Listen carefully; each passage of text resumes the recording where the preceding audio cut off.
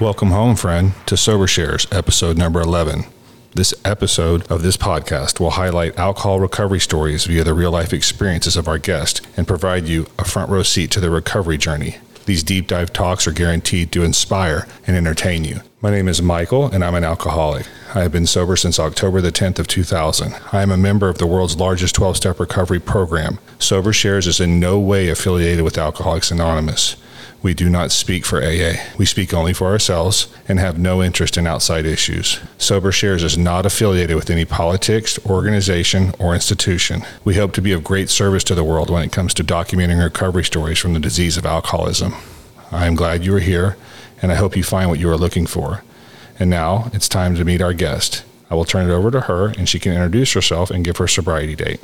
Hey, thanks, Michael. I'm Andy, and I'm alcoholic. I've been sober since March 13, 2009.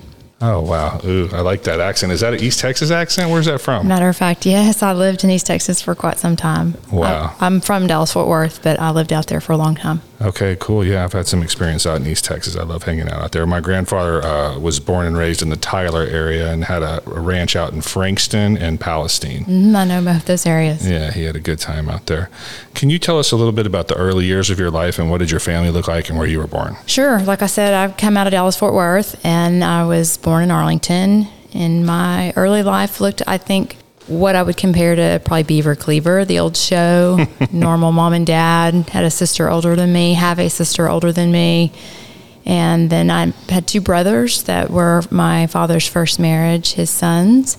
I was not raised with them, but met them later on. But everything was pretty normal in our home. I played softball as a little girl. I was a brownie. We went to church on Sunday, and we went to church on Wednesdays.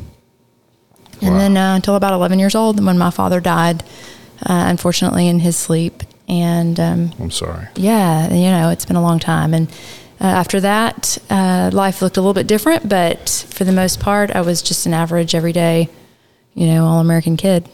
Wow, that must have put a big, huge change and scary change into a little girl when her dad dies in her sleep as a young girl. That's scary. I'm sorry that happened to you. As far as the church deal was concerned, regular Sunday school and church, and then Sunday night there's always prayer and something else going on, And then Wednesday, I think, is more of as a kid, we went into just classes of kids our age or youth group, and then it was more of a kind of a midweek check-in from as an adult looking back and going to church even now still, in a different, totally different capacity, different lane, but prayer, gathering, fellowship of their own kind, right? Yeah. In church. That's what Wednesdays look like. A midweek check-in. That's cool. Kind of the way I look at it now as an adult. It makes sense, Totally. So what were you thinking about? It was a Bible-based Christian church pretty much? Mm-hmm. I was raised Southern Baptist, which is a little bit different than, a number of other denominations, but basically, yeah. Yeah. And what were you thinking about the teachings that they were teaching you as far as the exact messages they were sending you? Did you agree with everything they were saying? Yeah, I think it's funny as we age and we have the opportunity to reflect and look back, and even what we are trying to continue to unlearn from what we were raised with, in our homes, much less organized religion or schools or whatever. But I didn't have any problem with it. I didn't see anything wrong with it, and I don't ever remember there being any controversy or conversations that were difficult in school or around any other social events. Yeah. Primarily just, learning about, the carpenter, Jesus, and all the Bible stories is about what I can remember from my childhood in church, my youth, and nothing that was scary, weird, or abnormal from what I understand now. Yeah, that's awesome. So many people have so many different experiences going through that in their childhood. Some people's parents never take them to church. Some people take them 5 times a week, maybe 7 times a week, and everybody travels in a different lane, so it's super interesting for me to hear people's different experiences with spirituality. So as far as your childhood was concerned, let's set aside your dad passing away. That's sad. I'm sorry about that. Was it a happy childhood? Were you comfortable in your own skin most of the time, or were you up in your head and kind of freaked out? What was your childhood like? It's funny that you say that, or you ask that, because when I was 5 years old, I wasn't yet 5. I was almost 5 years old, and my family moved. My father moved us from one side of Arlington to another. And I remember hiding in my closet, and my mother and father at the new house were searching up and down the streets. And my sister, everybody was crying and in fear, and I was hiding, knowing that they were looking for me. And then when they all came back in, frazzled, and were ready to call the police, I walked out. And so it was almost like my behavior, the behavior and the thought processes that I even have today, were at 5 years old. But I had an okay childhood, to answer your question, and there wasn't really anything off the rails that I thought or felt different until my father died. And that's when I think that was the catalyst. And through time and therapy and recovery, I've understood a lot more as layers have come off. But back then I didn't think anything of it. But I remember being 12 and 13, and in those early pivotal years of young teenage life, I was different, and I immediately knew I was different. I think from the time because he died when I was in 5th grade at the end of the year. Wow. So then there was 6th grade. Okay, I had those childhood friends, and then now we go into junior high, pivotal 7th, 8th, and 9th That's hard grade. for a girl no matter what. So I was running around with the wrong crowd. My mother was working very hard. There wasn't a lot. There was no PTA. There was no more brownies. There was no more of the extracurricular. A very sterile, if you will, sort of lifestyle, because she was making up for, the lost parent, and she didn't have the skill set. I was going to ask about her skill set. Did you guys circle back around and have family meetings and talk all the time, or did you just not really talk about it that much? And she was just going 100 miles an hour trying to make the bills and... My mom is and was a very strong leader in a completely different swim lane than me, but she took pictures down off the walls rather soon. And I remember having resentment for a long time about that, because it kind of put him away, and, out of sight, out of mind, right? Right. My mother came from a large family, a lot of siblings. They were raised very poor. It didn't mean they were lack for love or nurturing. I don't know what that looked like. I didn't know my grandparents very well. They've both gone, but they came out of deep East Texas. And so what I do know is that we didn't have therapy. We didn't do church benevolence counseling. We didn't do that stuff.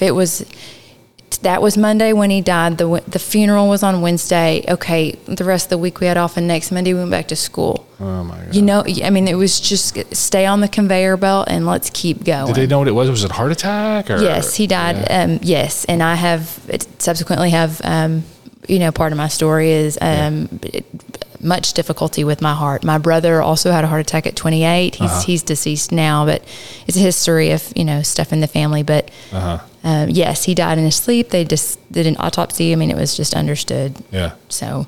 Did your mom ever date or get remarried again? She did, which is another totally different part of my story. My mom married someone that she knew from church and had known for many, many years. Somebody that, she thought was a safe, obviously a great partner. And he ended up not being someone she would be married to very long. And unfortunately, he had predator-like behaviors as well. And was not necessarily a victim to that, but I was exposed to some of his behaviors. And then she divorced him after just a couple of years, and he's now passed on as well. Okay. When did you first become aware of alcohol, and what were your initial thoughts about it? Like, when did it first come into your psyche? When it first came into my psyche is because it was in the refrigerator at my home. There was this weird, ugly bottle in the refrigerator, and I asked my mother as a child, what is that? What is this bottle? It had this yellowy looking liquid in it, and she said, that's your daddy's. And so I asked my daddy, what is that bottle? And he said, that's something for you not to worry about, and it's for grown-ups. And after he passed and as I aged, my mother told me that my father quit drinking in 1973, and he kept that bottle of tequila in the refrigerator and would smell it every time he wanted to drink. And that's my first understanding of what tequila, liquor, anything. I was very young when she told me that, obviously, and he passed it, and it stayed in the refrigerator for probably 10 or 15 years after. It stayed there a long time. And then after I got sober, she gave me that bottle. It was empty, obviously. And she gave me that bottle. Wow. Yeah. I had no idea that my father was that much of a drinker. My sister was born in the early 70s and or in 1970, she was born, and my father drank until she was about 3, and I didn't know that my father had a problem with alcohol. I didn't know that, and as I aged, I learned more. But that was and then my brother. I spent some time with him as a young teenager, between 12 and 13, and that subsequently was the first summer after I had, experienced sexual abuse from someone I knew, and so having the summer to stay with my big brother and his family. They were older than me, my brothers. Yeah. He took me to the liquor store and with him and bought me a little 6-pack of tiny Budweisers. I don't know if they even still make those anymore, but he was like, "Here you go, sis. These are just about your size." And as soon as I cracked one of those little Budweisers and drank it, my entire world changed. Tell me about that. I was turned on to something. Tell me about that. So, maybe I was between 13, 14 because I know what you're talking about, those cute ass little Budweisers. They don't make them anymore. Or if they do, I don't know. They're super cute. And I drink Dr. Pepper a lot, and I buy those Dr. Pepper minis, and they're tall and skinny, but these are little short fat guys, And you're talking about the little short fatties. The little short one. It's like a 12-ounce beer cut in half. And he handed me that, and he said, "Here you go, sis." And we had to go to the liquor store in another county because where he lived was a dry county, not too far out of Fort Worth. Wow. And so, how East Texas is like that, but he lived south of Fort Worth. And so we went to the liquor store, and he was like, "Here you go."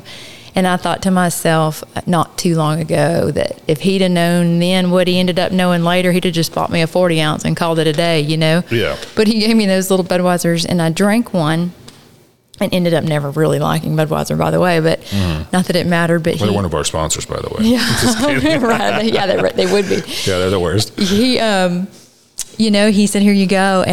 And he gave me one of his cigarettes. I mean, come on, top it off, right? She's 14. No. Let her buck, right? So I remember riding back from the beer store, just drinking that like I was on top of it, And here again, I told you, it was the summer after. So my father is gone between 5th and 6th grade, and between 6th and 7th grade, I have this young boy that I had been raised with as a brother, like across the way or down the road from me, and things just were not. Anyway, at the end of the day, I felt free. I drank that Budweiser, and I was like, I'm finally the grown up that I've felt like, in the last couple of years. And I don't know, it just kind of changed something, and I felt like no matter what was going to happen now, it was going to be okay. I felt the same way. My first drink was a warm Corona. I drank a Coronito, which is a small miniature Corona. In my friend's garage, and it was warm and it was gross, but about 15 minutes later I started to feel it, and I was 13, and I oh my God, it changed my life. It really made me feel magical, man, like relaxed and happy, and like I was going to be okay, and I didn't have to be so stressed out all the time, and it did a lot for me. Well, for me it was like I could take that deep diaphragm breath. Sometimes you can't get it when there's pollen or you've been running or you're like, man, I need to, probably do a few more stairs. I'm just like, I can't get that deep breath. I remember it's just that euphoria between my ear, like my cheek, my ear, that warm feeling, it's all good. It's all fine. It's all good. Yeah.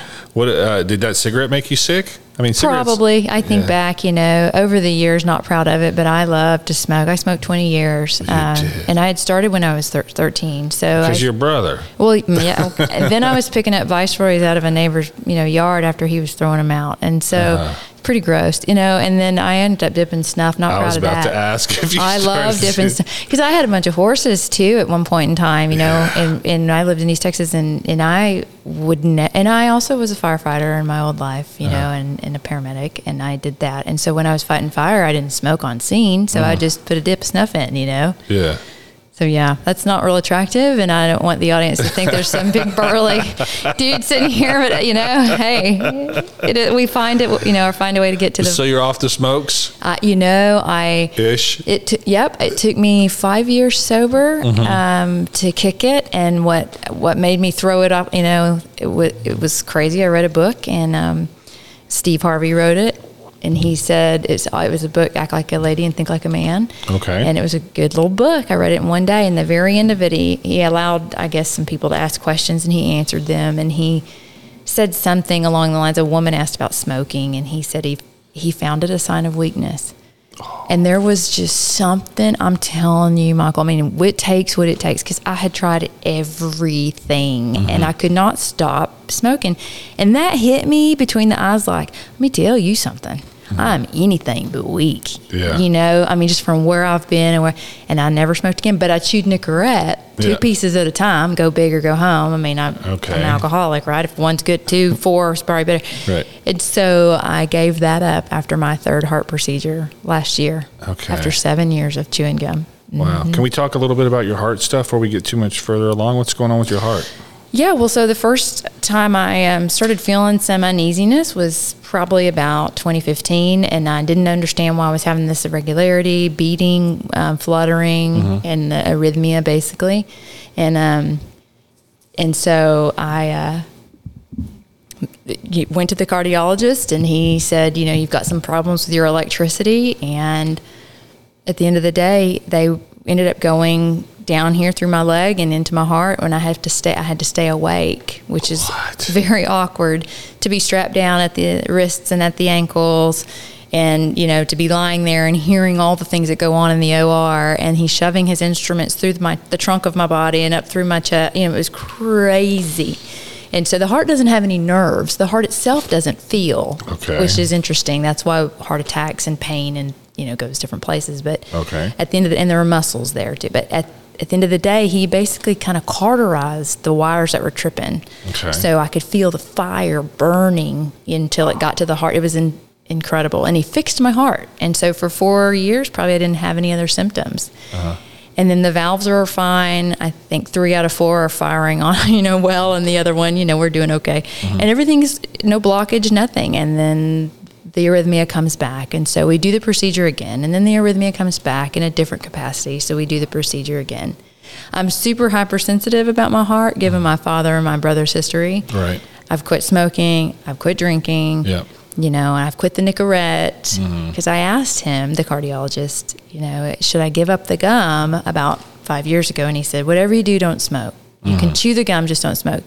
Last year in June, he said, it's time for you to give up the gum. Yeah. And you know what I'm saying? Yeah. 3 surgeries later, and I still didn't want to give it up. Like, why do we do this? Why do we think, like, what is it going to take? And so finally I just got on my knees and I gave it to God, right? And just said, and so I quit, and and I felt so much better ever since. But wow. Yeah. So it still gives me some trouble. Like right now, sitting here with you, there's a little flutter. Over the last 3 or 4 days, there's been a lot of flutter, and I actually have an appointment next week, and we'll just see what happens. And I just continue to pray, and I know that it'll be okay. Yeah. We'll get a game plan. Yeah. How did you secure alcohol as a minor? I know your brother hooked you up at first, but once you got going, well, tell me a little bit more about getting traction with. I know you liked alcohol the first time. Tell me a little bit more about the process of getting traction into maybe wanting to drink more than just that first time.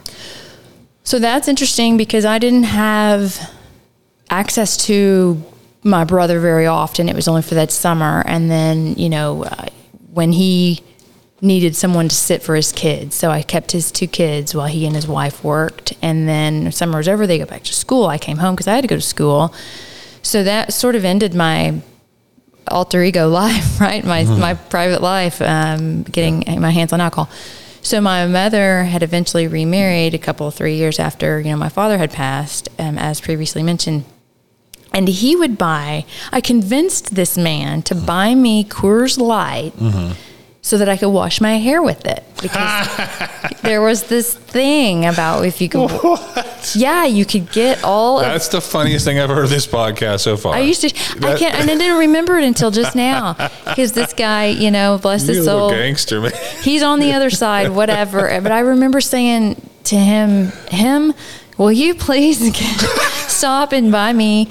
And I said, I need 2. Yeah. I need 2 of they're tall boys. I mean, my brother gave me the language. I didn't know what they were. I'm 14, 15. So I said, I need 2 tall boys and I need to wash my hair. And my mom would say, I don't understand this. And this is way before we were all on the internet, right? So this is, somebody told me that if you'll wash it, it'll strip your hair of all the whatever. And so the dude buys me Coors Lights and I am in the bathroom, air quotes that you can't see on the radio, but I'm washing my hair, and that's not much of it's getting in my hair. Really, but a little bit, but not much. A little bit, because I needed to make sure in case somebody smelled my hair. So that's how I got my hands on it, but it couldn't happen very often, or your hair would dry out really. But I didn't really think about it much more, to be very, very candid. After 13, 14, it was until next summer with my brother. I mixed in a little smoking, left-handed smoking. What does that mean? Weed? Yeah. And, I don't know what we're doing. What are we doing? Yeah, I was smoking a little pot. Wasn't really interested in that, and that did not really blow my hair back. I didn't have any interest in that. You didn't like weed, okay. Nope. Got on the air conditioners, though, super smart, and started huffing that Freon, which is super stupid. Like, who does that, right? And that's what we did. Wah, wah, wah, wah. That's what you heard. And so, anyway, at the end of the day, it was until I was about 16, 17, running around with a girlfriend of mine that we picked it back up. And I picked it back up hard. And I never put it down after 17 years old. Yeah. For sure. I'm sure you could get it plenty easy by the time you were 17.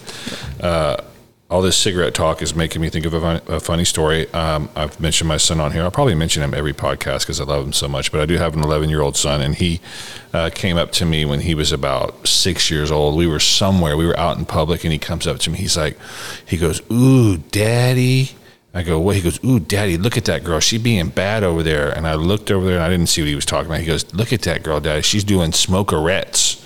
I go, "What?" He goes, "Look at that girl. She's doing smokerettes." Smokerettes. I was like, "What's a smokerette?" And my wife's like, "I think he's talking about cigarettes. That girl's smoking over there." But my little kid, I think he invented that word, smokerettes. Smokerettes. Yeah. Sounds like something a cigar girl would, with her box would sell. Yeah, it made me laugh. And so every time I see somebody smoking, I'm like, "Ooh, they're being bad. Look at them smokerettes." That's so funny. All right. So 17, you were able to, you said you never put it back down after that. You're able to get it going on a regular basis. But, how did alcohol help you when you first started out? Or you can answer that question, or you can say how it hurt you when you first started out. Well, I'll tell you that I picked it up at 17. I mean, probably early 17. I was running around with a girlfriend of mine. She looked older at the time. I mean, I had big hair. I mean, I had big hair and a lot of makeup. We were going out to the clubs on the north side of Fort Worth, and I would try to put makeup on and look older, but she managed to look older. So she would go in, we'd schmooze the guy that ran the gas station, the mom and pop gas stations we saw a lot more of back then. And I got my first DWI when I was 17. Oh my God! So there you I'm in high school, and it's not. What happened? You just got busted. Oh, I was loaded. I was on the north side of Fort Worth, and I was driving my T-top Camaro, and I was just nice car. I thought I'm on top of the world, and we pulled into the Whataburger that's still open over there, and I see it every once in a while if I'm in that part of town and just kind of roll my eyes. And I remember being in the ladies' room and thinking, "Whoa, I feel dizzy." Whoa. And then I'm like, we better sit back for a minute. And instead, we just got in my car and took off. And almost home, 2.5 miles from home. And, he lit me up, pulled me over, and he took her home. I mean, back when they would do that, you know? Yeah, they don't do that anymore. Whatever. It's much more strict now. They waited till I graduated high school and I turned 18, and then they convicted me. So they ran it out a year. To make sure that you were an adult. Yeah. Is that the only one you got? No, sir. I was arrested 5 times for DWI, and I was arrested by the state of Texas a number of times.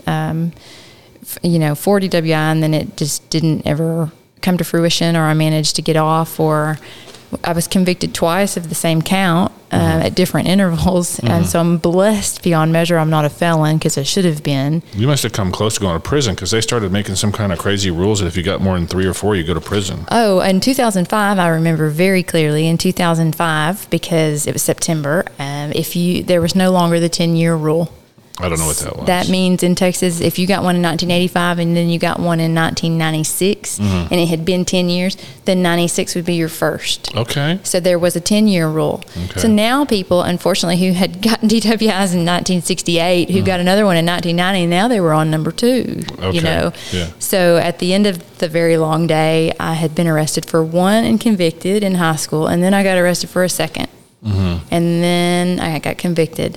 And then I got arrested again for a second. Okay. And then I got arrested again for a second. They were losing them. The state of Texas was, so instead of it being a third or a fourth, it just kept being a second. And I'm like, why are they losing me in the system? But I didn't ask questions. I didn't know what they were doing.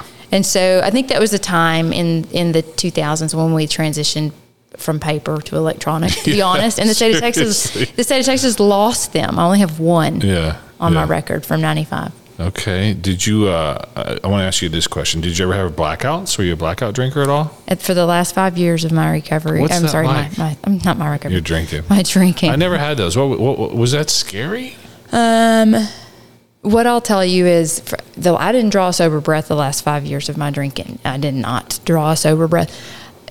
You don't know that you're going into the blackout. You just know when you come out, and it is scary because you don't know where you've been and what you've said, and or you wake up and not know how you got there. And so the scary part isn't obviously during, because you're not cognizant of it. And it is an invisible line.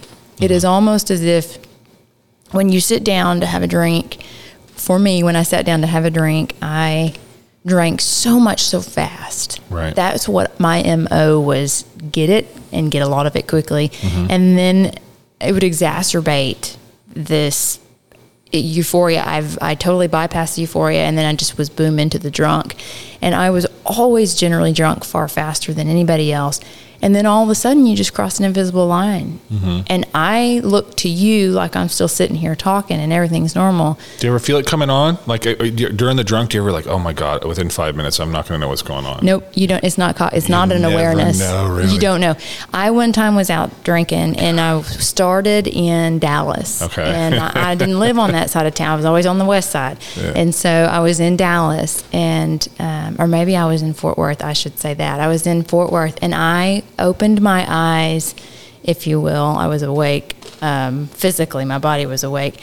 I started with some friends in Fort Worth. I had that backwards. And whenever I opened my eyes, I was in Dallas on stage singing a cappella with a band of a completely different demographic and a culture and environment that I should not have been in. It's very scary in that time and that frame for me by myself. I mean, it was like I did not know this environment or the people in it. Wow. And I don't know how I got there. And none of the people I was drinking with in Fort Worth were over there. Oh my God. I'm telling you, Michael, I would, back before, 2000, September of 2001, unfortunately, when the towers fell, life was different. You could fly a little easier. Things were just different with regard to security and boarding passes and stuff. I would get on an airplane and end up in Chicago when I was headed for, somewhere else. We're going to New York, and I'd end up in. You would just get on the wrong plane? And I'd just get drunk and just get on. You could just get on. I know. You used to be able to do that. The people that weren't around pre 9/11, they don't. Yeah. So all the young kids out there, when you used to go to the airport, it used to be like a bus station. I had a flask. Just roll in and roll out and meet people at the gate or not meet at the gate. Yeah. And walk me down almost. You could walk right on the plane, sit down. They didn't really ask you too much. I mean, they figure... It was crazy back in the day. And remember, back then it was everybody. It was all full. I mean, you could buy liquor, you could have your own. Not really didn't want you to because they wanted to sell theirs. But I remember the pilot coming out of the cockpit and saying, "You're too drunk to be on my plane," and he walked me back off he wasn't ugly, but he walked me off of the actual aircraft, and then somebody picked me up on the jet bridge.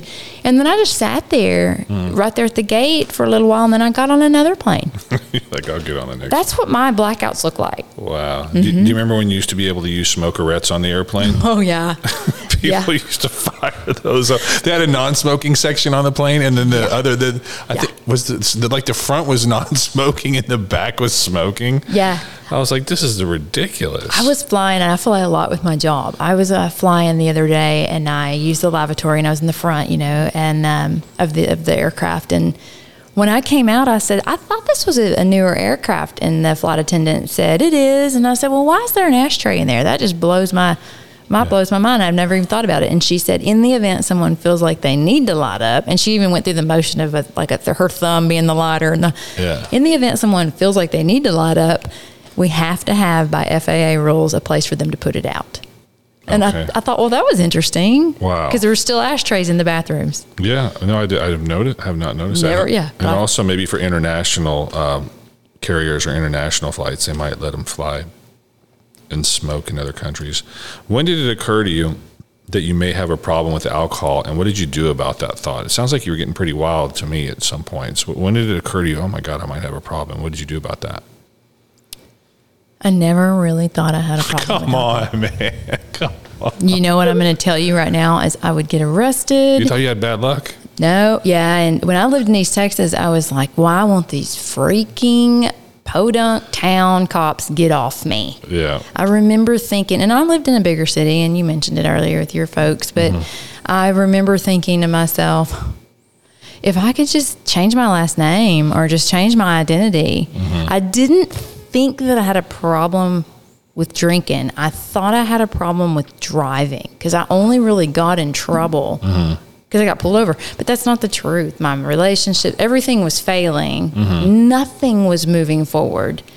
And I was harboring so much guilt, resentment, shame, and all of the different feelings of failure and lack of self-esteem and all of that. But I never knew that alcohol was the problem. I was oblivious. Really, it's other people have been on this podcast too. They're like, I knew something was wrong, but I didn't know what it was, and I didn't think alcohol was it. A lot of people that I've talked to, they say that they knew something was wrong, but they didn't know what it was. They were quite sure it was not alcohol. Alcohol was not the problem. The alcohol was their solution and their best friend, not the problem. And then, things kept progressing and progressing. Eventually they realized, well, alcohol might have something to do with the fact that every area of my life is deteriorating.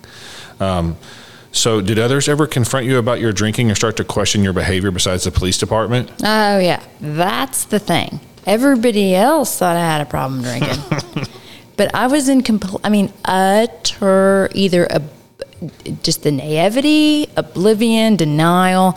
I was like, get off of me. And my girlfriends that I had back then would say, if you would just not put liquor on top of your beer, if you would just not drink after 9 o'clock, if you would just switch to just drink blush wine, and I mean, all the things, like, right? And I'm like, I don't know what you have a problem with. I have a crappy boyfriend, or I picked this wrong thing, or that job didn't do me right. It's all them and they. It was always them and they. Yeah. And then I used the crutch of, my father died, boo-hoo, poor, what was me? I had a boyfriend that wasn't nice to me, all of that. I was fat as a kid, and I was an ugly duckling or whatever, and I never thought, I have a problem with alcohol until the very end. And I had a moment of clarity.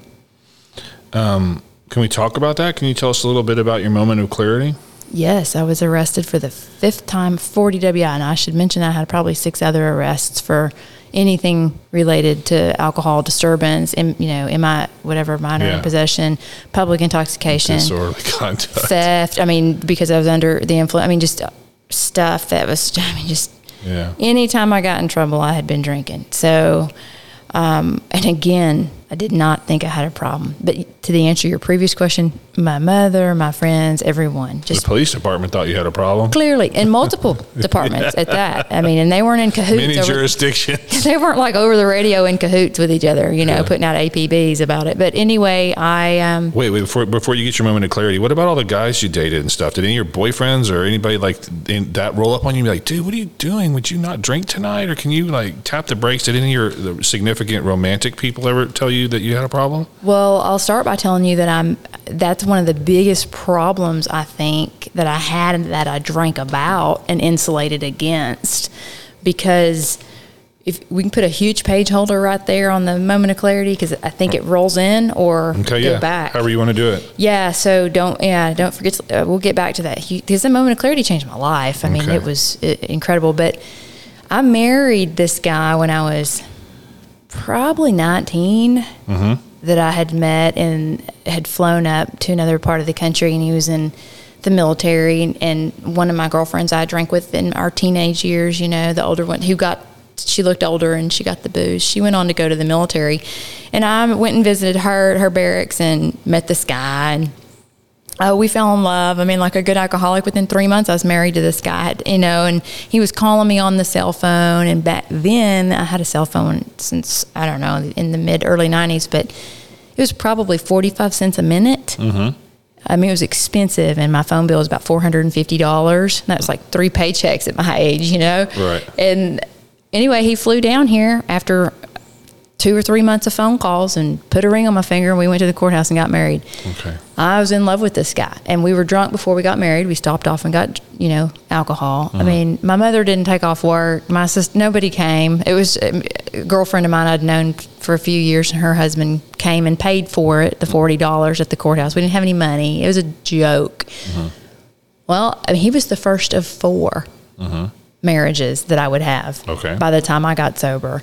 And it was all like that. Every single time I would find this hostage, take it, and make sure that he loved me or he was going to love me. And then basically he was the first victim, bless his heart. We had the marriage annulled, and then there was another. And then, there was just some trauma mixed into that. And then there was another, and he was safe. And then there was another, and all of them I married forever. Every time that I got married, I was going to be married forever. If you will just love me and marry me, then the rest of my life previous to you doesn't matter. And then we can move forward from here. Okay. It'll all be different. Subsequently, or I will say consequently, there were a couple of the relationships in my young life after my first marriage was annulled. I chose partners that were absolutely unhealthy and unfortunately very toxic, and didn't know that I was choosing them. I wanted clearly to be loved and to feel love and to love somebody. I wanted to have somebody in a masculine position to love me, and that had to have something to do with my father being gone. All these years later, I look back. But unfortunately, I survived quite a bit of domestic violence in one relationship in particular, and I had been in a sexually violent situation in high school. When I got that DWI, I wasn't just drinking because she and I ran around together. I was already insulating against things that were happening that I wasn't telling anybody about, right? No one? You didn't tell anybody? No. I mean, no, because I didn't know that that's not the way it was supposed to be, because he was my boyfriend, or sometimes he was. I didn't know that is how it wasn't. I didn't know. So I drank myself good looking. I drank myself smart, in and out of situations, and then with this guy, and then I go on to marry somebody who's a nice person. I just, whatever, it was a poor decision. And then the next partner I would choose would be my second abuser, incredibly abusive. And then that would, end by me running from that relationship. And I survived that by the grace of God. Then I find another guy, and he's the guy who comes in on a white horse. So all of these people drink with me, by the way. You asked me how that they may have had a part to play or didn't, or what they thought. So I find the guy on the white horse after all this abuse and all this crap and all these young years, and we talk about marriage. I'm about 23. He's 24 almost, and he's 27. And it's going to happen. I mean, Michael, he's a good dude. He's the good one. And I'm like, oh, finally. And then we're out drinking, running around with our pals, living in a small town outside of Fort Worth. And the guy walks into my house and into my bedroom one evening after we've been out having a good time and shoots himself in the head, dies right there. Boom. And I'm there. I give him CPR. He ended up, obviously he died, but it was the most traumatic thing beyond my father dying that I, could fathom. And I'm in my early 20s, and here I've survived all these different levels of abuse by picking these partners that were no better than the next. And they're wounded too, not to make excuse for them, but I don't even know. And I am too proud to go back home to my mother. I don't live at home anymore. Now I'm living out in this other little town. So I go on from that by drinking for years and years. I hurt a lot of people over that, and myself as well, right? A lot of shame and guilt and remorse. And I carried that until I got into the program, 12-step program and work steps. And I carried a lot of weight and baggage that wasn't mine, but I digress. So I moved on from that relationship. Over some time, I took off to East Texas, and I worked in paramedicine and as a volunteer firefighter before that. But then I met my next husband, and he was super nice and super safe. He never laid a hand on me or said a mean word, and he drank with me, bottle for bottle, until he didn't. And then he would look at me and say, why is it that you have to continue? Why do you have to drink so much? You drink way too much. I don't want to go out to dinner tonight. You always seem to go over the top. And I would be defensive about that, as if What were you drinking? Were you pounding wine or beer back then, probably? Beer. And I was shooting whiskey. He didn't want to go out to dinner with you because you get all slurry or whatever. I'd get loaded in the first hour and a half or two, right? And he's milking a beer and enjoying happy hour chips and salsa. How did that make you feel when he said that to you? That make you mad? Yes, defensive. That's exactly, dude. That's what I would got mad. Like, dude, what's your freaking problem, man? And then so we would divorce, and I should say for the listeners who may identify or may not, my relationships that happened that were, there's trauma mixed in there, and some trauma makes it harder for the next relationship and or something else in life. We carry those scars are still there, right? But I lost my first child as a result of domestic violence, and then I lost my second, pregnancy, I should say, as a result of, I don't know if that was just natural, but I was drinking. And I'm not proud of that. And I drank throughout that. And I was working, in EMS. And I was married to my third husband. And then and we divorced. He asked me to stop drinking. And then after the miscarriage and the different emotions that came with that, we decided to part ways. A year and a half went by, and I stayed single and did whatever. And then I found, who would be at this point, my last husband, that I haven't been married or arrested since I came into the program. But we got married, and then one day he said to me, "Why am I finding bottles just everywhere around the house hidden?" And I said, "Well, you've told me that you don't want me to drink anymore." And so I figured if you just don't see him, it's just the irrational thinking. If you don't see That's him. That's not a very rational response to his question. And why are you hiding it? Well, I don't want you to see it. You said you didn't want me to drink something. You don't want me to drink, so I'm going to hide it. Well, then he would say. That's not what he meant. I know. And he said, I know. Because he said, I don't want any more alcohol in this house. So I was like, well, how about I'd hide it? And then I'd hide it out in the barn, it's not the house. Whatever. So basically we went to the movie one time in this little tiny town, and, little old, red padded chairs, that folded down, and an amphitheater style seating. And I had beer in my purse, and they were in bottles, and they rolled down. No, they did not. They rolled. How loud was that? It was super stupid loud. That's embarrassing. And for him, for me, I'm like, oh God, well, give me another one. And he looked at me and he goes, "Why do you have to have beer at the movie?" And it just dawned on me. And even today, I remember being so aware and at that moment in time. And I said, because there's a lot of stuff I don't remember, right? I drank through it. I didn't give my brain the chance to make memories, which is scary. That's the blackout, Mm-hmm. So I looked at him and I said, you asked me why I have to have beer at the movies? My question for you is, why do you not? This is natural. This is my normal. I didn't say those words then. But you thought it. This is my normal. Why is it so weird to you that I want to drink? Yeah.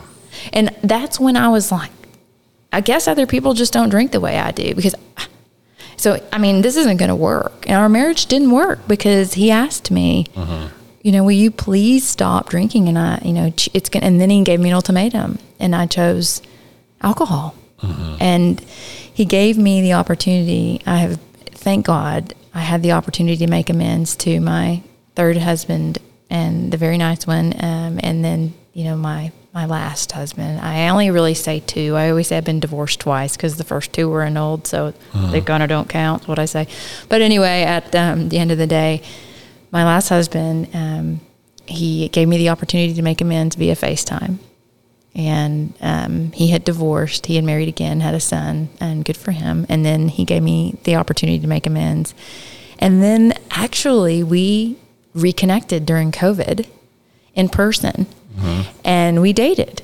Really? Yeah, it was very interesting, and it was very familiar. And then after about 6 weeks, after how's your mom and them and what's been going on, there was really nothing there. We realized we weren't a match probably ever. And the most remarkable and highest compliment, I've received has been in the 12-step program and how I carry myself. But second to that, he said, I don't recognize you at all. And you're incredibly attractive, but in a way that I can't explain with just the way you carry yourself and how far you've gone in your life from where you came. He said, I always thought it was my fault that you couldn't quit drinking. And I explained to him that it wasn't, and all the things. But wow, that's a lot for him to carry. It was a lot all these years. But when I had a chance to make amends several years ago, I told him. He said the same thing. But in person, it was really remarkable, and it was a healing closure for both of us. That we really weren't a match. We probably never were. It was a great time, good memories, and COVID brought such uncertainty for everybody, and that was familiar like an old sweatshirt. Wow, that's a beautiful story. I want to read a couple of announcements, and then I want to get back to your moment of clarity. Can we do that? Yeah, absolutely. Okay, so here comes some announcements. I want to remind you that our website, SoberShares.com, is ready for you to explore. You can listen to all of our episodes, join our email list, and leave me a voicemail that I may play on a later episode of Sober Shares. You can access all of our social media platforms like Twitter, Facebook, and Instagram. You can email all of your comments and suggestions directly to me. My email is mike@sobershares.com.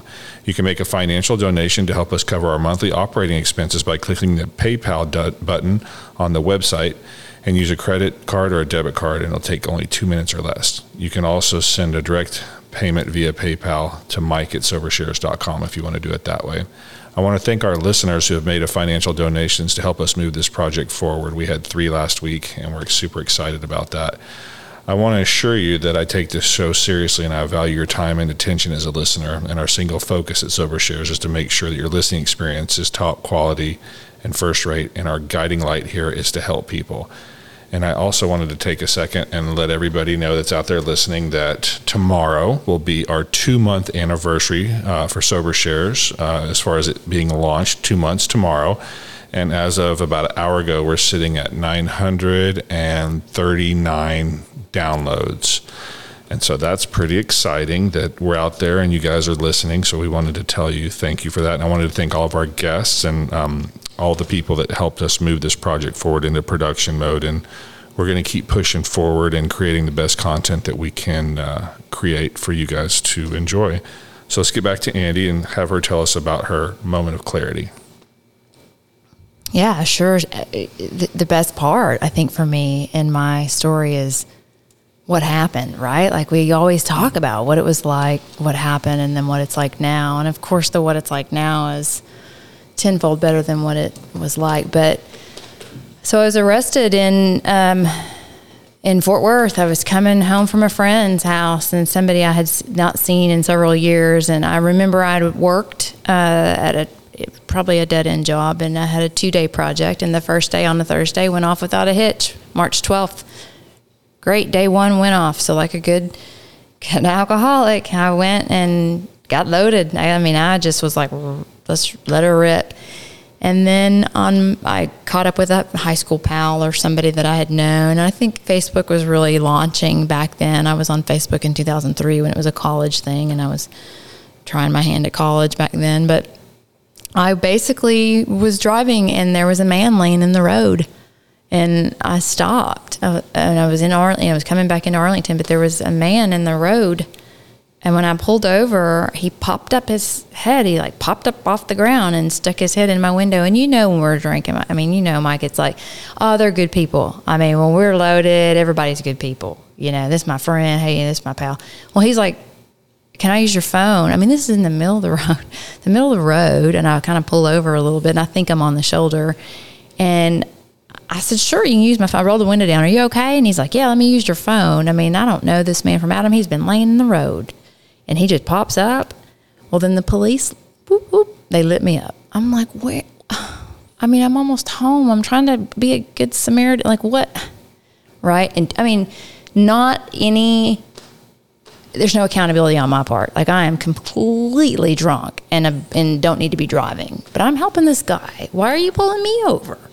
You know how that skewed thinking, right? So, very long story short, they take me to jail and they take him away. And it turns out that he was on the run as a felon. And I think he was wanted for heinous acts towards women and others. So, in fact, there was intervention right there, because I could have lost my life to the guy that was just going to use my phone. Mm-hmm. So anyway, I get to jail, and, I'm in the drunk tank. And once again, here I am with all these other people that are nothing like me, this level of gutter bravado is one of the stories in a piece of the literature in 12-step program. I'm looking down my nose from the gutter, right? And I asked the jailer, I'm like, hey, can I use the restroom? And this little woman comes by, and she's probably, I stand pretty tall, and she, at that time, I mean, she was probably to my shoulders, and she was swinging her keys. She was as big around as she was tall, bless her heart. And she said, what is it? And she hollered my last name out, and I said, I need to use the ladies' room. And she said, there's one behind you, meaning in the cell, right? And I was like, I'm not using the bathroom. So I said, ma'am, please, I'm going to be sick. This was the morning after, so now we're at March 13, and 2009. And I said, I need to use, please let me use the restroom. And so she did. But before she did, she said, I want to tell you something. And I'm going to tell you, Mike, they say around the groups and rooms of, recovery, like when the student is ready, that the teacher appears. And so she said to me when I said, please let me, and she said, I'm going to tell you something. And it was like my antennas were on and my ears were open, and I heard her voice come straight into my ears. And she said, you disgust me. And I was so taken aback, like blown over, like, who is she to tell me? Right? Like immediately defensive porcupine. What are you, running my neck around in a circle, like, who's she talking? And then I stopped, and she said, because you have such potential and you have no idea what you could do, but you're such a waste. You're just wasting all of it. And it hit me in a way, like this little woman, a completely different demographic and a completely different role. I have a dead-end job. She clearly has a career path of some sort, whether she's a jailer or heading up whatever she's doing. I mean, we didn't come from the same lands of this earth, and language alone, the words were not even making sense until they did. It was the strangest thing. It was like the white light moment, like a burning bush. And I was like, so I go into the restroom. She lets me go into the restroom, and I look into the mirror, the funny, slanted mirror, so you don't break it and hurt yourself or others.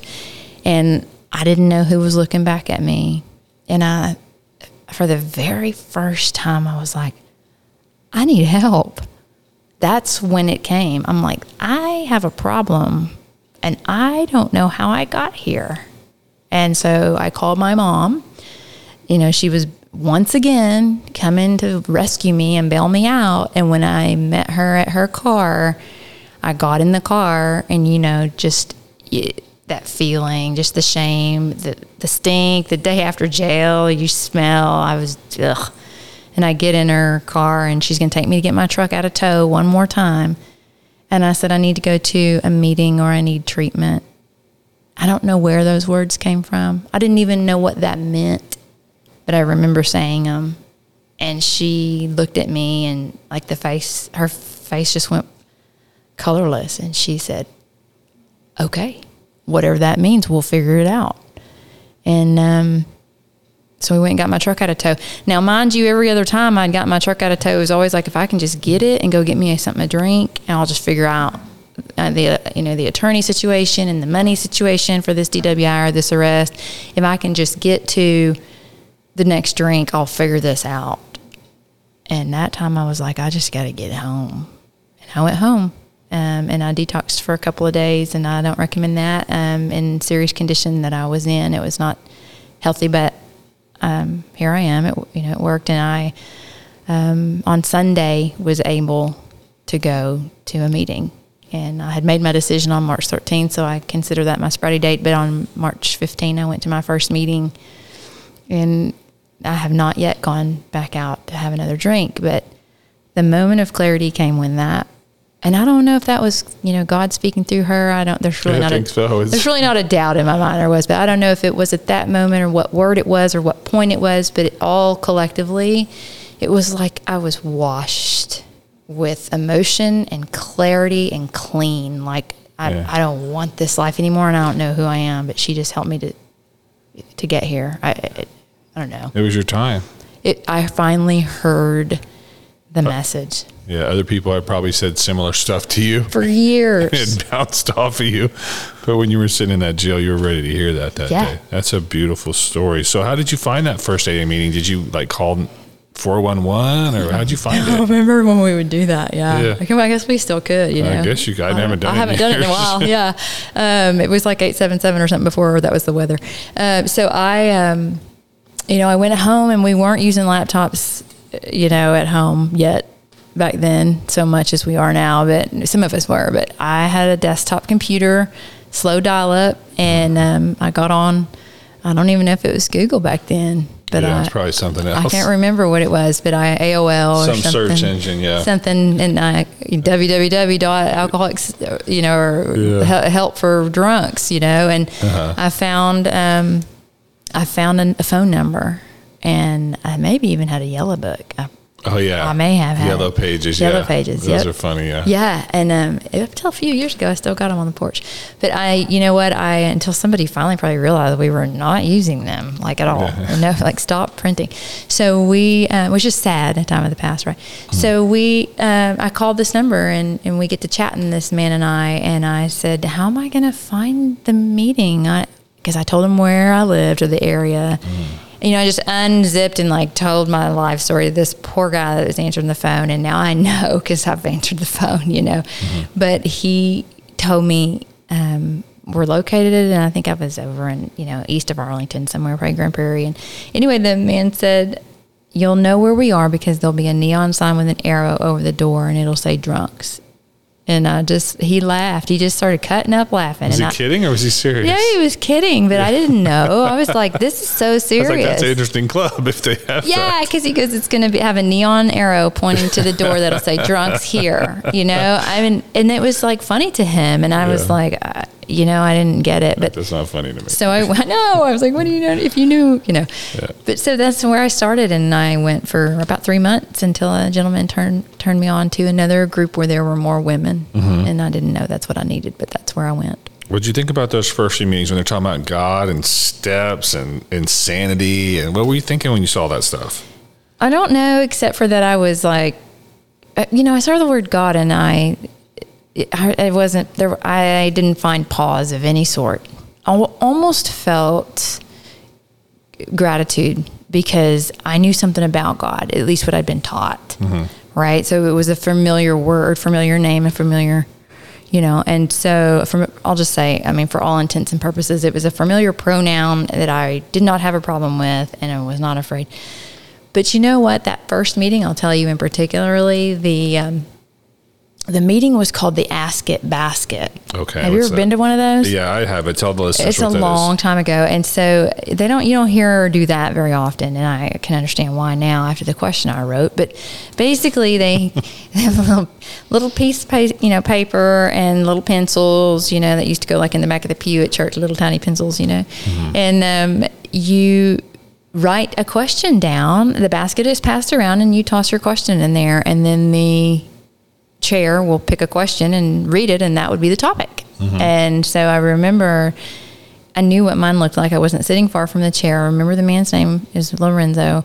And so Lawrence, but Lorenzo. And so he was sitting there and he read my question and he put it to the side, and his face was like this, almost just kind of what in the heck? And so then it was some simple question. But I'll never forget it because my question was, will I feel as much pain sober as I have felt while I was drinking? That's just another one of those, where did that come from? Yeah. I don't really remember knowing that I was so wounded or in so much pain. I don't remember that being cognizant of that or aware. But the first few meetings, I didn't know anything else except to just show up, and how folks do. I just started, my turn to share, I'll just lie about whatever I was doing that day or where I had been, until someone pulled me aside and said, you need to find a woman to work with. We call those sponsors, and this is what, this looks like. So she could guide me with some fundamentals on probably being quiet for a little while and tell me what the steps were about. But to be very candid with you, Mike, I didn't have a problem at all with any of it. I just walked in almost in the same oblivion that I left the last realm in, you know. Mm-hmm. I didn't know I had a problem. Yeah. So I walk in and I'm like, I want what y'all got. Give me the Kool-Aid. Yeah, yeah. It felt good in here, you know. They look like me. Tell me about your AA sponsor, your first one, and how did you find them? So when I was over at this group, you know, there was a man. His name was Jim, and he was an older man and a very nice man, former like Navy SEAL and all this. And there were really no women at the time frame that I could go because I was still working, obviously, the dead end job at the time. And very bottom line, he said, I really highly encourage you to get over to this other group in Arlington and where there's more women in the evening because you need to find someone to sponsor you. So he sponsored me for the first couple of months in a way by just because I kept going and kept going. And then finally he said something about going over to Arlington. Unfortunately, Jim died about 2 years ago, not sober.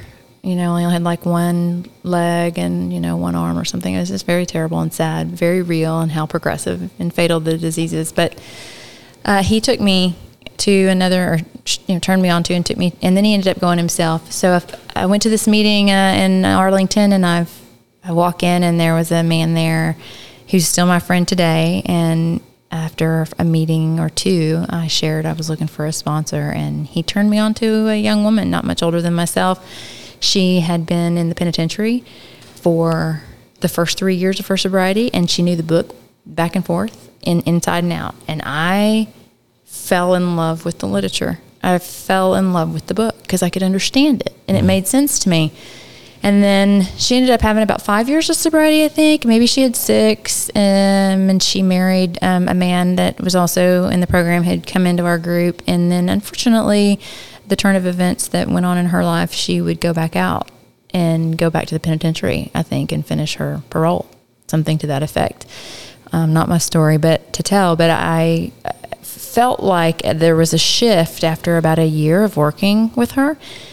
And so I'll tell you the truth, there was a woman, and now I'm always telling the truth. I never start a sentence like that. I don't know why I just did. There's a woman at the end of the table from where I sat, and her name was Dion. And Dion sat at the end of the table with such dignity and such grace, and she was incredibly beautiful, and she was older and well put together and very well spoken. And I didn't know those were the things about her and the characteristics. I couldn't name them all, those adjectives, but I wanted what she had. And so one day I called her, I asked her if I could call her on the phone, and she said, sure. And I was she had about 38 years of sobriety, and she died 2 years ago with 47 years, I think. But I asked her to sponsor me, and she hadn't sponsored in a long time. Oh, really? And the woman that she still sponsored lives in North Carolina, and is actually my friend today because we've connected over, her passing, unfortunately. And she was married to a man who was also sober in the program, and he passed, and then she did, 2 years ago. But she was dignified, and she was solid, and she was raw, and she was honest, and she guided me in such a way that when we did the steps, some of the inventory and the parts that are difficult in step 4, and then telling somebody about it in step 5, she got to chuckling and laughing when I was telling her my stuff, which is step 5. And I said, why are you laughing? And she said, oh, honey, I'm not laughing. I'm just remembering. And that made me feel human, made me feel normal. And she as did the first sponsor, they both said, welcome to Alcoholics Anonymous, full time. You've earned your seat. You're here. You've done it. Now the hard part's over. Let's dig a little deeper and figure out how we can avoid these pitfalls, by 6 and 7 and as we go on, right? Mm-hmm.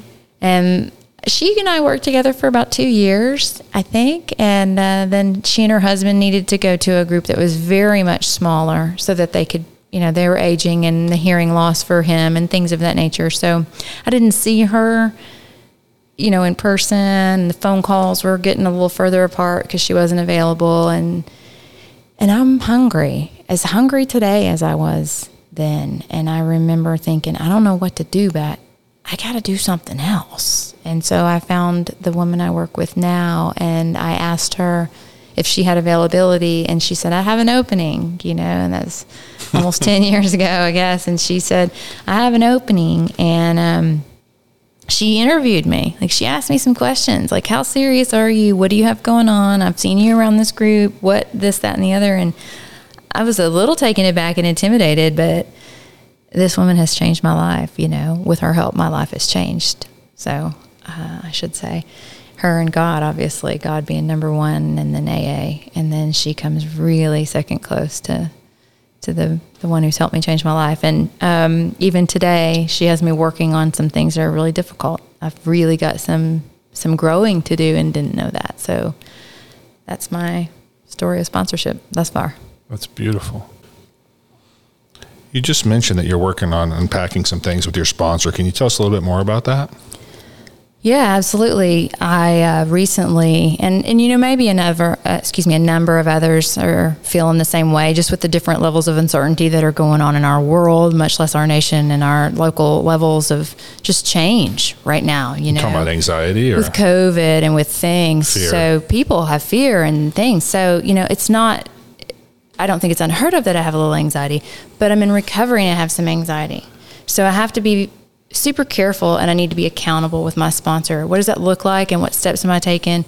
And I do have a medical doctor that I see because I've had some issues with, physical pain and chronic pain throughout my recovery.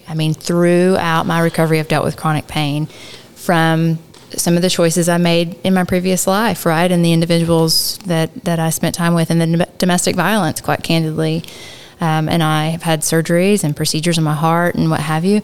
And then I get to this place where the world is different. I haven't drank. AA is different. To be very, direct and candid, our fellowship has shifted. And what do you mean by that? Even conferences and meetings, things aren't the same, right? Yeah, I agree with you. Like, a lot of our big time conferences, the international has been shut down, and we're having to wear masks and social distance and not hold hands anymore when we say the Lord's Prayer. It's coming back a little bit, but yeah, we've been through a lot. So our lots of groups split. My former home group split. So God. All of that uncertainty, right? And you know what else is crazy? I've known a lot of long-term people that have relapsed.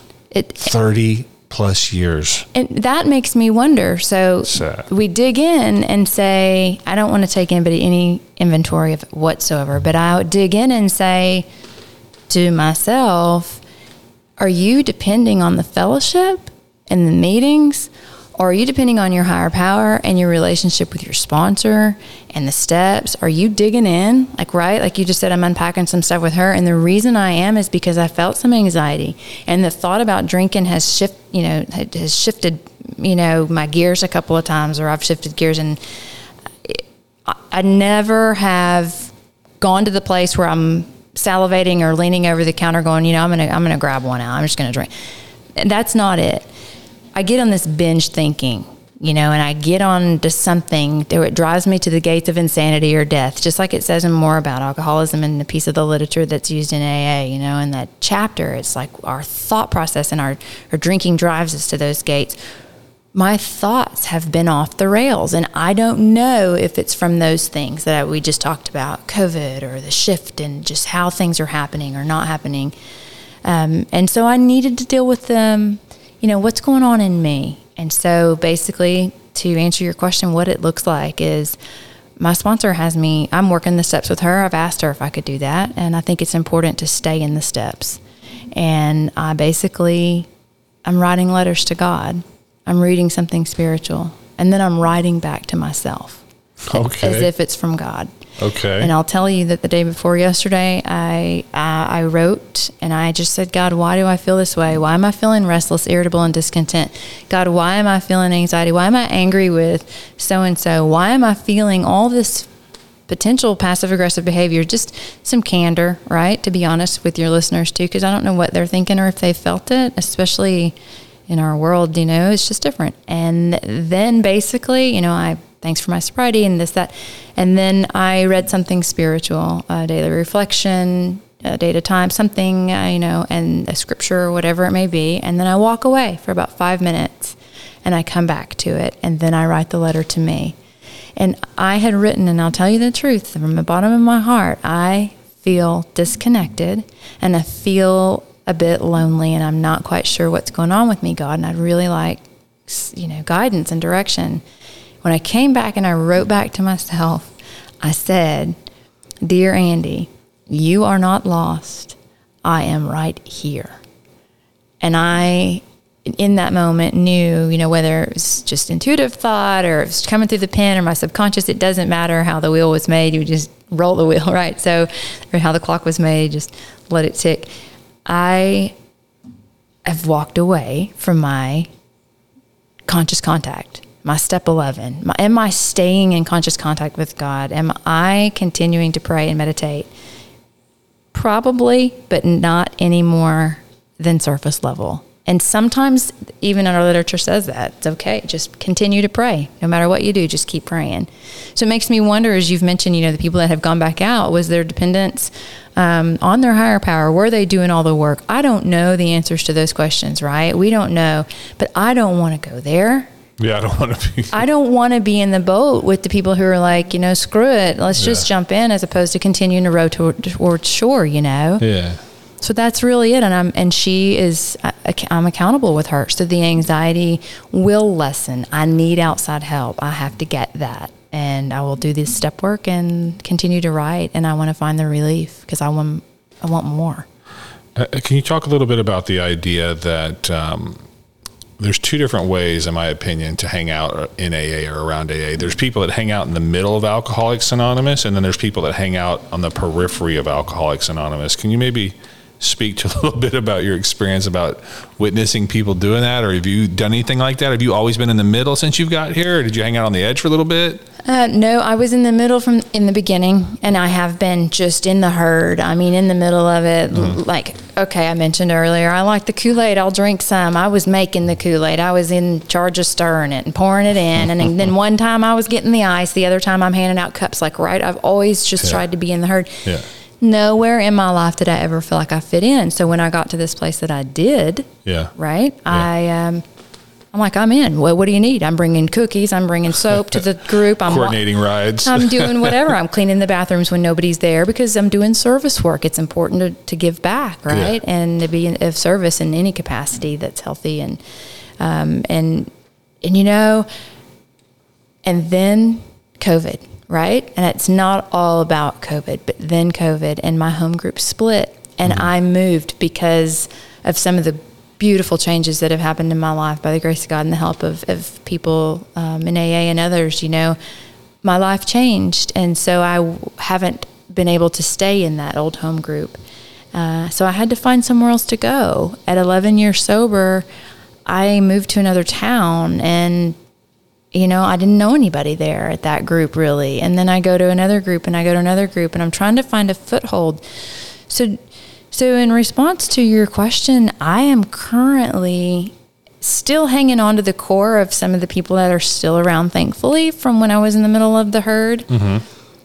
But I have found myself in recent times around the edge, on the cuff. Mm-hmm. And kind of like I'm not dancing on the green. I'm on the, I'm on the edge. And so I have written about that to God in my letters to God. And I've talked to my sponsor about it. And so I've made commitments to chair a meeting specifically at a certain group and be available at another group. And I have had to make myself get back into the middle because it's just when we look up and think it's only been 2 days or it's only been 4 days since I've been to the gym or I haven't, done this in a few, pretty soon it's 6 weeks and 2 months.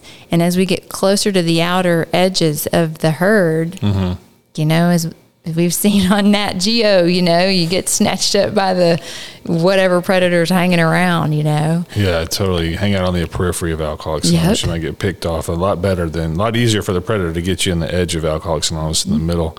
I want to talk about why is going to meetings important. And we just did talk about it, but I want to throw my 2 cents in on that. So I had I'm going to say I had 4 years sober.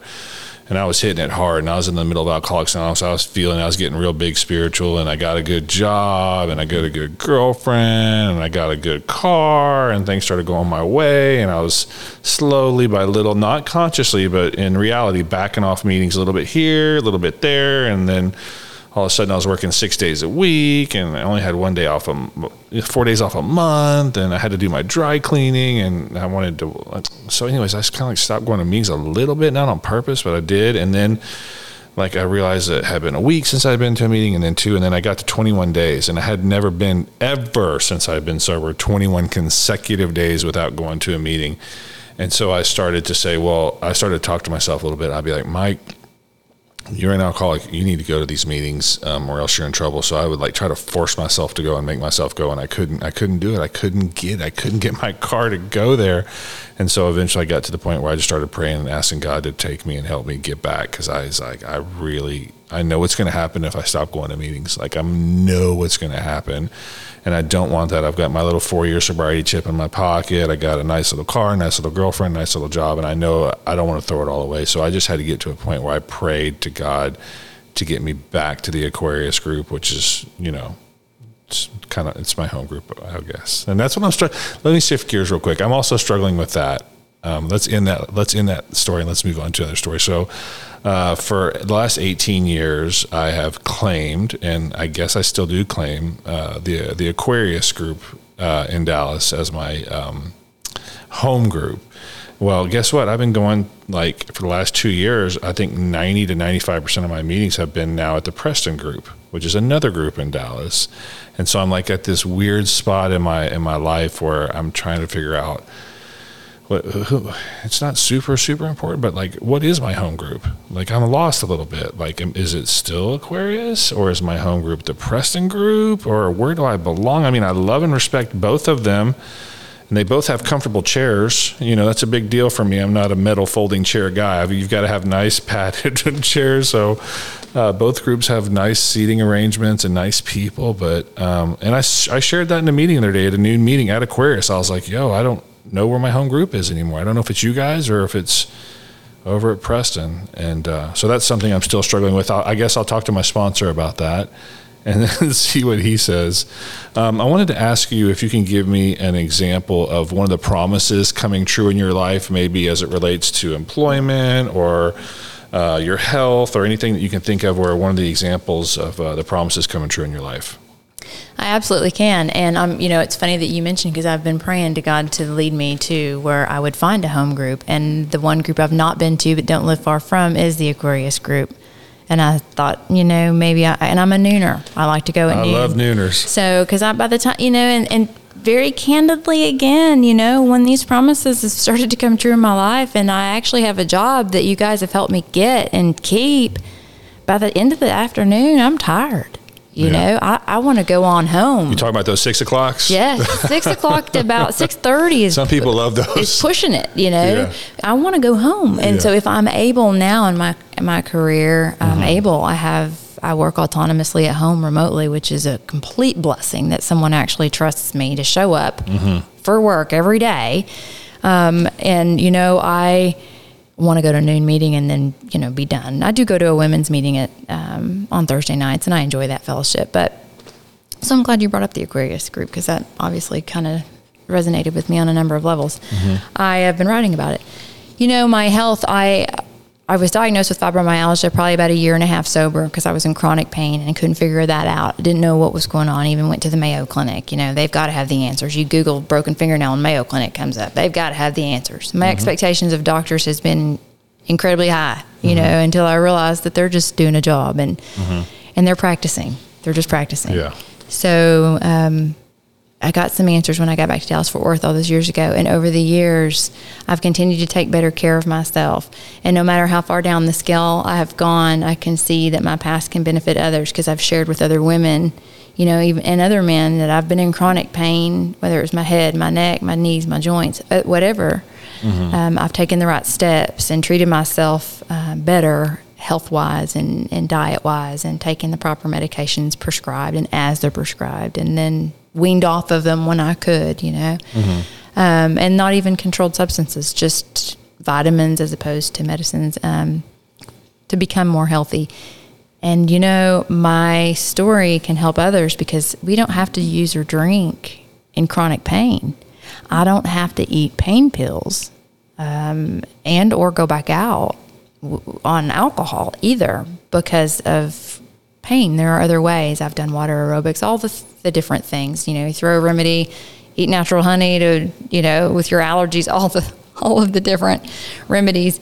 But with prayer, meditation, and then alternative actions, I've had incredible promises come true. And, I was telling, just to tell the listeners here, I was telling Mike when I got here, I'd had a meeting this afternoon and then another meeting with my boss that was, impromptu. He called me. What was your first thought when he called you? Well, he called me during the noon meeting, and I'm like, I'm fired. The first thought. How dare you? It always does. I mean, it's like, why do we go there? The jig's up. Why? Like, why does my mind, I've not done anything without integrity. I've not done all these, what is it that makes me go, I'm getting fired. Yeah. It's Friday. It's my last day. I'm going to pick up your stuff. He called me, and I'll preface this next statement by saying, when I first got sober, I was barely paying rent in a job that was paying me just enough. And I was, like I said, I was in a lot of pain, and I went to a number of doctors. I've since had my C-spine repaired by a surgeon. I've had an artificial disc put in my heart. I've had all kinds of amazing things happen because I dug with no fingernails into the walls of ice to get to the top and figure out what was on the other side as my advocate for myself, and with AA and God's help, certainly. But, I didn't have 2 wooden nickels to rub together. I slept with my dog sometimes and my cat in my truck. Mm-hmm. I mean, I had nothing and barely had a piece or 2 of furniture I could put together in dead-end jobs. And then I went back to school when I got into AA. And then I got an undergraduate degree, and then I got a master's degree, and then I got a real estate license, and I got educated, and I put energy where I used to dump it down the drain. I put energy into making better life choices, and my self-esteem started to develop, and my self-worth developed. Now, those are tangible things with regard to the degrees, but the effort and the energy and the courage and the strength that God and AA gave me. Self-respect. Just standing up straight. Like, you know what? I did it too, and I never thought I could.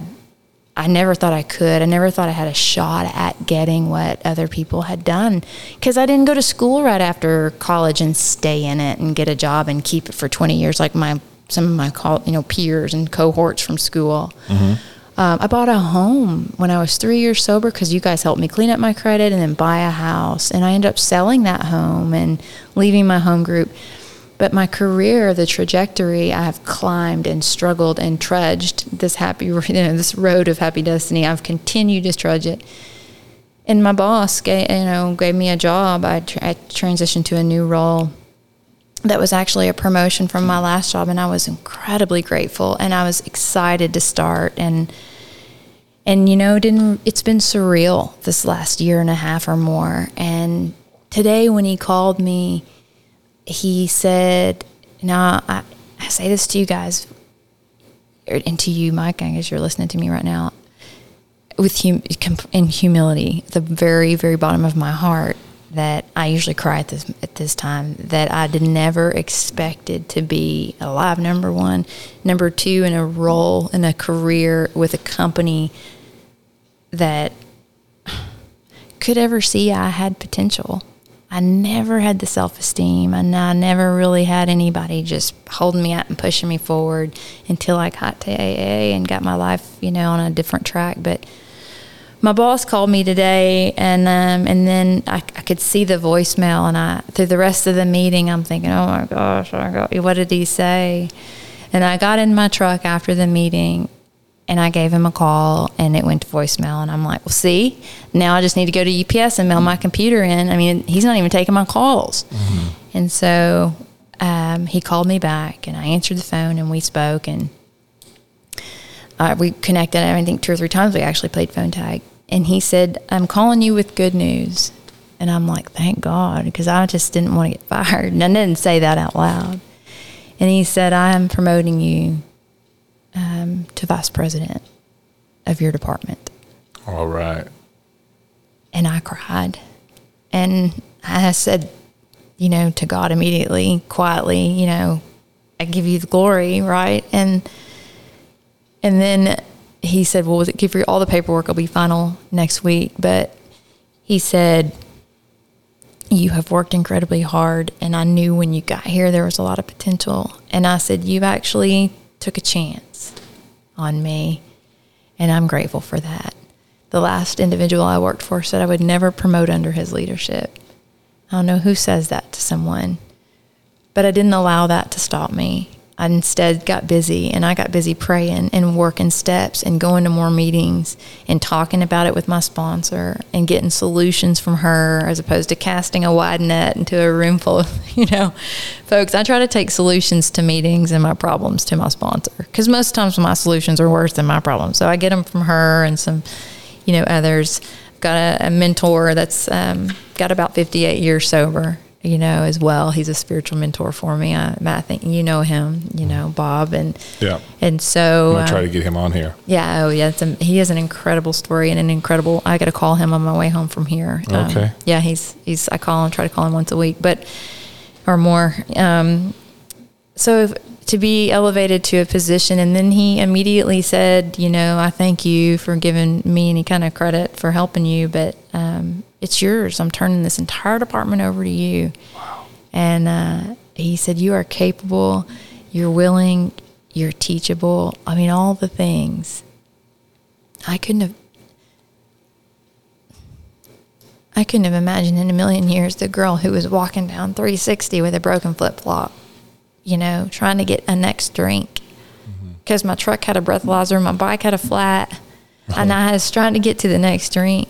I was kiting checks. I was robbing Peter to pay Paul. I had no self-esteem, no self-worth. I have more emotional and physical scars, and that's it. They're just scars, and every once in a while they're tender. But today, the promise is the fear of economic insecurity and people will leave us. We will intuitively know how to handle situations. She's just baffle us. And God will do for me when I cannot do for myself.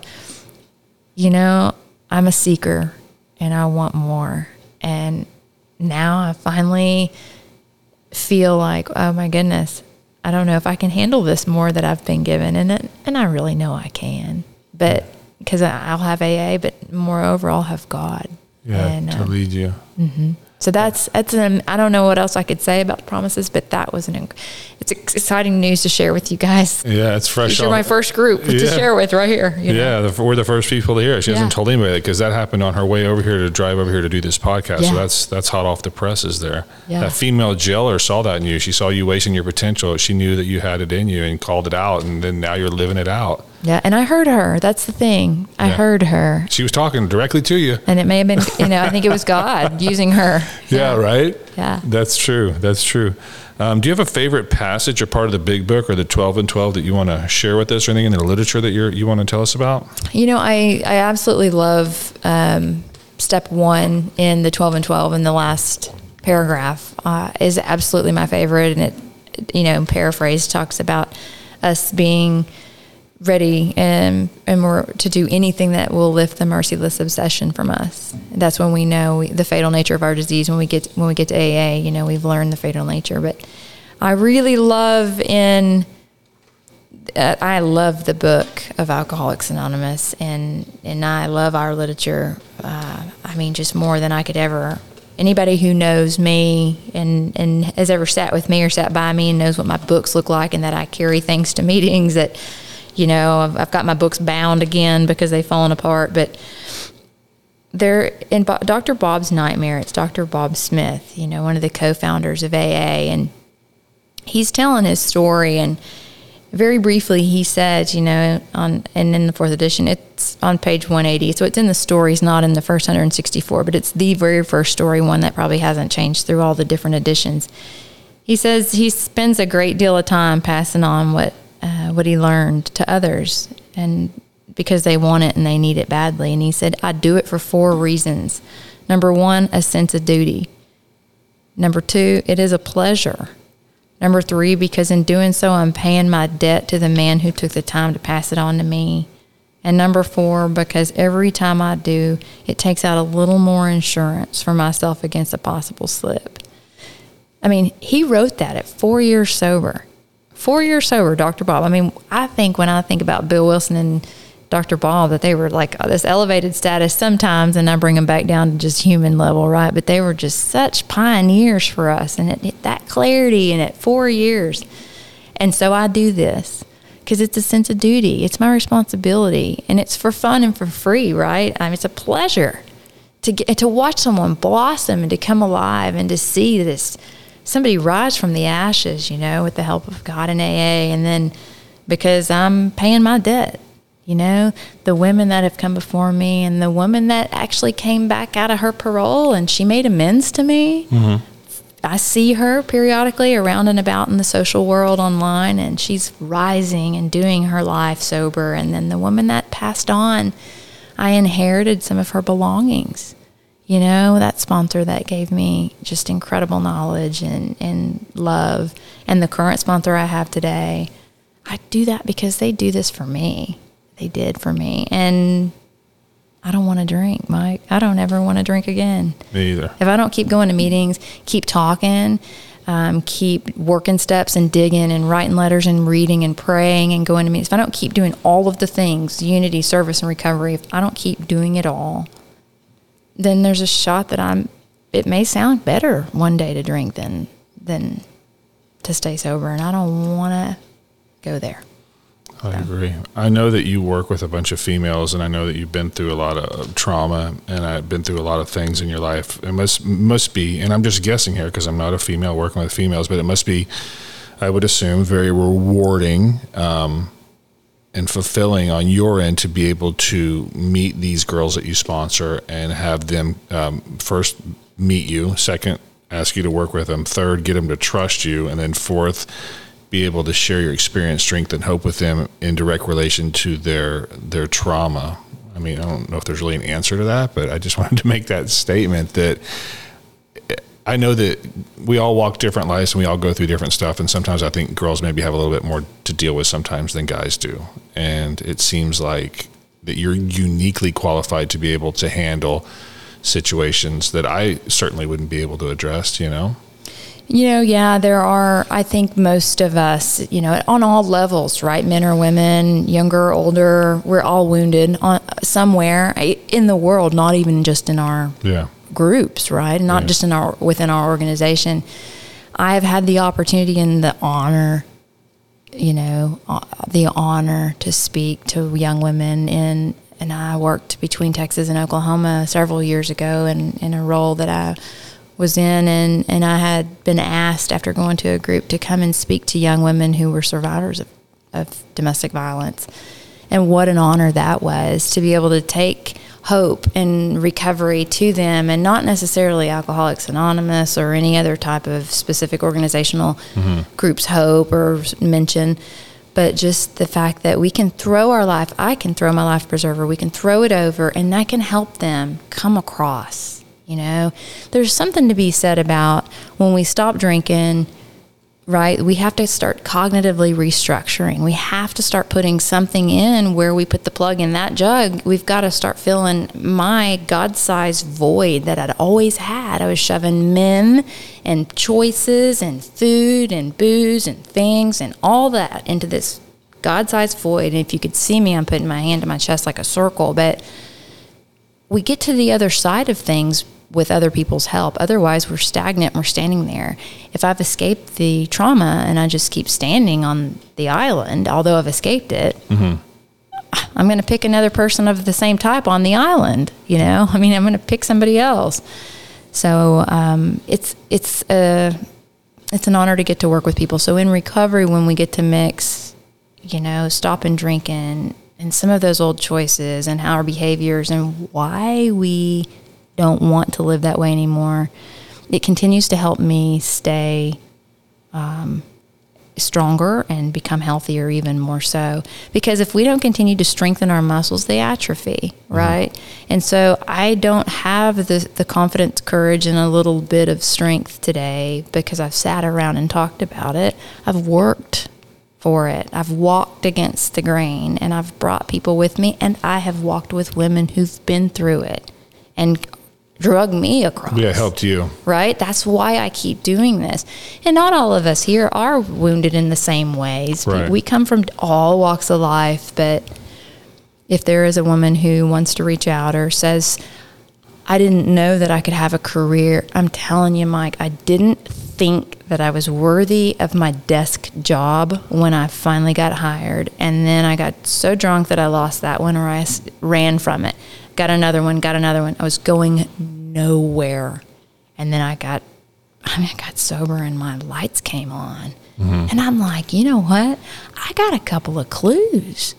I want this. And of course, very quickly, I'll tell you, when I first went back to school in 2011, I didn't think that I could. I didn't think they would accept me. I didn't think I could. I didn't know how to do the paperwork. I didn't think I was worthy of college. They weren't going to let me in. I mean, I was so unique in a negative, poor, pitiful me, like Pride in reverse, right? Like I was super like, they're not going to let me in. Yeah. Well, I got into my math class and I had to take remedial math. Mm-hmm. Well, that's off-putting. I'm not, you need to just let me in, right? Well, anyway, I called my sponsor and I'm like, well, I think whenever I start my master's degree that I'm gonna, and she said, you just started remedial math in your first semester of your 4-year degree. Like, take it easy. Like, let's step back. It's so funny. And so then all this time later, I'm, these blessings have come to pass to where I will tell you that if there are women out there who are listening who don't think that they have the strength or the courage, or they don't think they've got it in them, and they've recovered from or moving through the steps of transitioning through some trauma, my role previous to the one I'm in now and the one that I'm being elevated from into an even greater opportunity, I was gifted with the opportunity to manage a team of men, 27 men who worked remotely around the nation. And I was the only woman in the field that they had in a leadership role. I was so blessed to have that role. But to treat those men with respect and dignity, and for them to look to me to lead the team, shows me full circle, God is always in control. God is everything else, he's nothing. Coming from this broken woman who had at the hands of a number of poor choices in men, to now leading them and treating them with such respect. Yeah.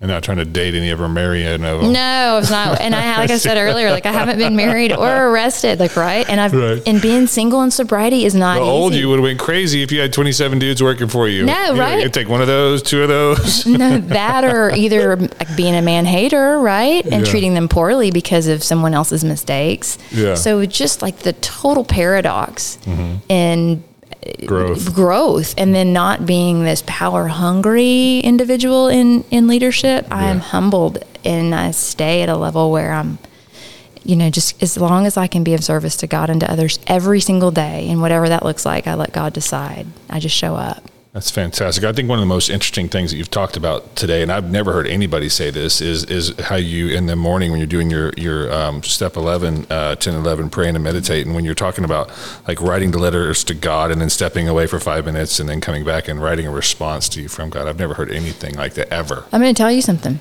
If you got something on your heart or something on your mind, and something that you've wadded up, put on a tiniest piece of paper as big as your fingernail, and you've put it in your God box as not to give it that much energy, and you still cannot figure out, I am restless, I'm irritable, I'm discontent, I don't know why I have anxiety, I don't know why I'm angry. I was treating this individual very poorly, that I know in my working world, and I couldn't understand why. I talked to my sponsor about it. She's like, you need to write about this. And let me tell you something. I wrote down, why am I acting this way towards this woman? Why is it X, Y, Z? Why these feelings? And I don't mean, why me? Why me? I mean, I'm asking specifics, questions. I read something spiritual, whatever it was. Whether it's a magnet on your fridge, something out of a book, or, I go through this process. And you're exactly right. I walked away. And when I came back, what I wrote to myself, and I said this, I said, your heart is so much kinder than the actions that you're showing. Treat her with respect. She's wounded too. Like the things I wrote back were like, that would just defuse so much of the drama in your own head. You know what? And I feel I need to just calm down a little bit. I wrote back to myself with almost this it's like one side of my brain has manufactured this BS and the other side of my brain has bought it and then trying to sell it, So when I write this letter to me, I'm like, or I'm sorry, to God. Yeah. I'm like, dear God. And then I walk away. I don't come back to try to impress myself and write it all classy back like it's all something fantastic I can put in a book. I'm just trying to, and I've given it to God. And I'm like, God, I'm asking you these questions. I'm going to tell you something. My handwriting changes. Oh, really? I underline and bold. I encourage anybody to write letters to God. Okay, and then let him write it back to you. I've never tried it or even heard of anybody doing that. Do it. I don't do it every day. I'm doing this. I'm working on this. I think I do it every day. I mean, I feel like I'd be on the AA beam in a new AA leotard, throwing glitter in the air. We'll get you a cape. Yeah, I mean, just like I could do this for a living. But no, I'm just, it's an amazing tool. I've never heard of it. I'm going to try that. I'll talk to my wife about that and tell her it's my new tool. I'm going to try this. Andy told me about this. So I want to ask you a question, but I'm going to ask you a question and then I'm going to read something and you can answer it. So I'll give you time to get your head together. I'm going to ask you, do you have any parting thoughts for our audience? And so you start working on that in your head and you can go any direction you want to go to land a plane on that deal. I'm going to read something that almost all of y'all have never heard, I would assume. It's something called the Rewards. This is not conference approved or AA approved or AA related. This is just something that somebody's come up with. And it's called the Rewards, and there's 12 of them, and I'd like to read them to you, and then we're going to slide back over to Andy and ask her if she has any parting thoughts for the audience. Here they are, the Rewards. 1, this is what you get from working the program and getting sober. 1, hope instead of desperation. 2, faith instead of despair. 3, courage instead of fear. 4, peace of mind instead of confusion. 5, self-respect instead of self-contempt. 6, self-confidence instead of helplessness. Number 7, the respect of others instead of their pity and contempt. 8, a clean conscience instead of a sense of guilt. 9, real friends instead of loneliness. 10, a clean pattern of living instead of a hopeless existence. 11, the love and understanding of our families instead of their doubts and fears. 12, the freedom of a happy life instead of the bondage of an alcoholic obsession. And that's something referred to as rewards, and it's not commonly spoken about or really even read very often. So I thought I wanted to read that to y'all. So let's slide back over to Andy. Do you have any parting thoughts for our audience? Sure. I have so many places dog-eared in the book, and I'm sitting across from Mike right now and he can see my book. And I've just basically, it's just a handbook for life. And there's so many things I could say, but what I'll tell you is there's a story in the back and the author talks about what it was like, what happened and what it's like now. And this one little piece right here I'm going to read to you just makes such sense to me. I've already told you about some of the miracles that have happened. However, there's more. I want you to know how I feel inside. I'm no longer spiritually bankrupt. It's as if a magic source in my life has provided me with all I need. When I first came to AA, I didn't know who I was. My sponsor said, great, if you don't know who you are, you can become whoever God wants you to be.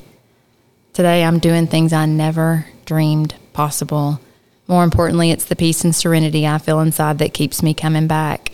I've been through some hard times in and out of sobriety, but before AA, it didn't matter how good things got. I always had a feeling something was going to go wrong. It's as if everything is going to be all right, no matter how bad things get. So I will tell you guys that no matter what has come to pass in this very short amount of time I've been sober, since March 13th, 2009, it seems like an eternity sometimes, and then sometimes it seems like no time at all. There have been times that the thought to drink has passed my mind, yes. I have thought about going out or being single and going for social and whatever. And in spite of it all, when things, I don't feel good or I've been sick or someone has passed, I have buried all of my pets that I brought into the program, my dogs that I slept with when I didn't have a place to live, my cat that I loved, and he died. He actually drank with me. I used to joke that he needed meetings, because I had him until a few years ago. People have died. Both of my brothers have passed. My brother's wife murdered him She was one of us, and she murdered him. And my other brother passed because he didn't take care of himself and drank and used, And at the end of the day, and his health declined over time, but at the end of the day, none of these things are worth drinking because I have chosen not to give anybody or anything the power to make me drink. And sometimes it's just in spite of not wanting to come in and pick up a chip in front of y'all. Sometimes it's ego and pride. That's the very honest truth. But at the end of the day, I have so much hope. I am fueled by hope because I want more. I am a seeker. And if it is this good, this early on, even in spite of how bad it's been sometimes, God has given me more than I ever imagined could happen. And to sit in front of you today and to tell you that my boss called me and said, congratulations, you're promoted to the vice president of your department. And I'm like, he's going to find out any day who I really am. And the reality is today, I hope he does, because my heart is so big and so full. And my service to God and to others means him sometimes, and means my employees, and it means all of you and anybody that I come and, the guy at the store or whatever's happening and wherever I go. Today, I choose to feed the light wolf and not the dark wolf on my shoulder. AA has taught me so many things in my recovery and my outside help that no matter what, the jig isn't up. It isn't going to be up until I give it up. And then that's when life starts to change. And had I not come into the rooms of Alcoholics Anonymous, and had I not started to change my life, I would have been dead a long time ago. But I don't know what works. If it's meetings completely, reading, spirituality 100%, working with my sponsor, working with other women, prayer and meditation. I don't know what it is. So I don't want to give any of it up and risk missing another day of this. So in the event they do find out who I really am, all the better, because God is so good, and it's my life and my sobriety today are all because of what God and AA have given me. So that's, I would say the takeaway would be no matter what, don't give up, keep coming, and just for today, you don't have to drink, just for today, and your life will change. Wow. What a beautiful, beautiful story of transformation. I want to thank you so much for joining us here on Sober Shares today. This has been a very moving experience, and I appreciate your story. I've learned so much more about you. I've known you for a few years, but not on this level. You took it to another level today. That was so, so good. I'm going to read something from our literature. It's page 164, and then we'll see you all in the next episode. Our book is meant to be suggestive only. We realize we know only a little. God will constantly disclose more to you and to us. Ask him in your morning meditation what you can do each day for the man who is still sick. The answers will come if your own house is in order. But obviously, you cannot transmit something you haven't got. See to it that your relationship with him is right, and great events will come to pass for you and countless others. This is the great fact for us. Abandon yourself to God as you understand God. Admit your faults to him and to your fellows. Clear away the wreckage of your past. Give freely of what you find and join us. We shall be with you in the fellowship of the Spirit, and you will surely meet some of us as you trudge the road of happy destiny. May God bless you and keep you until then.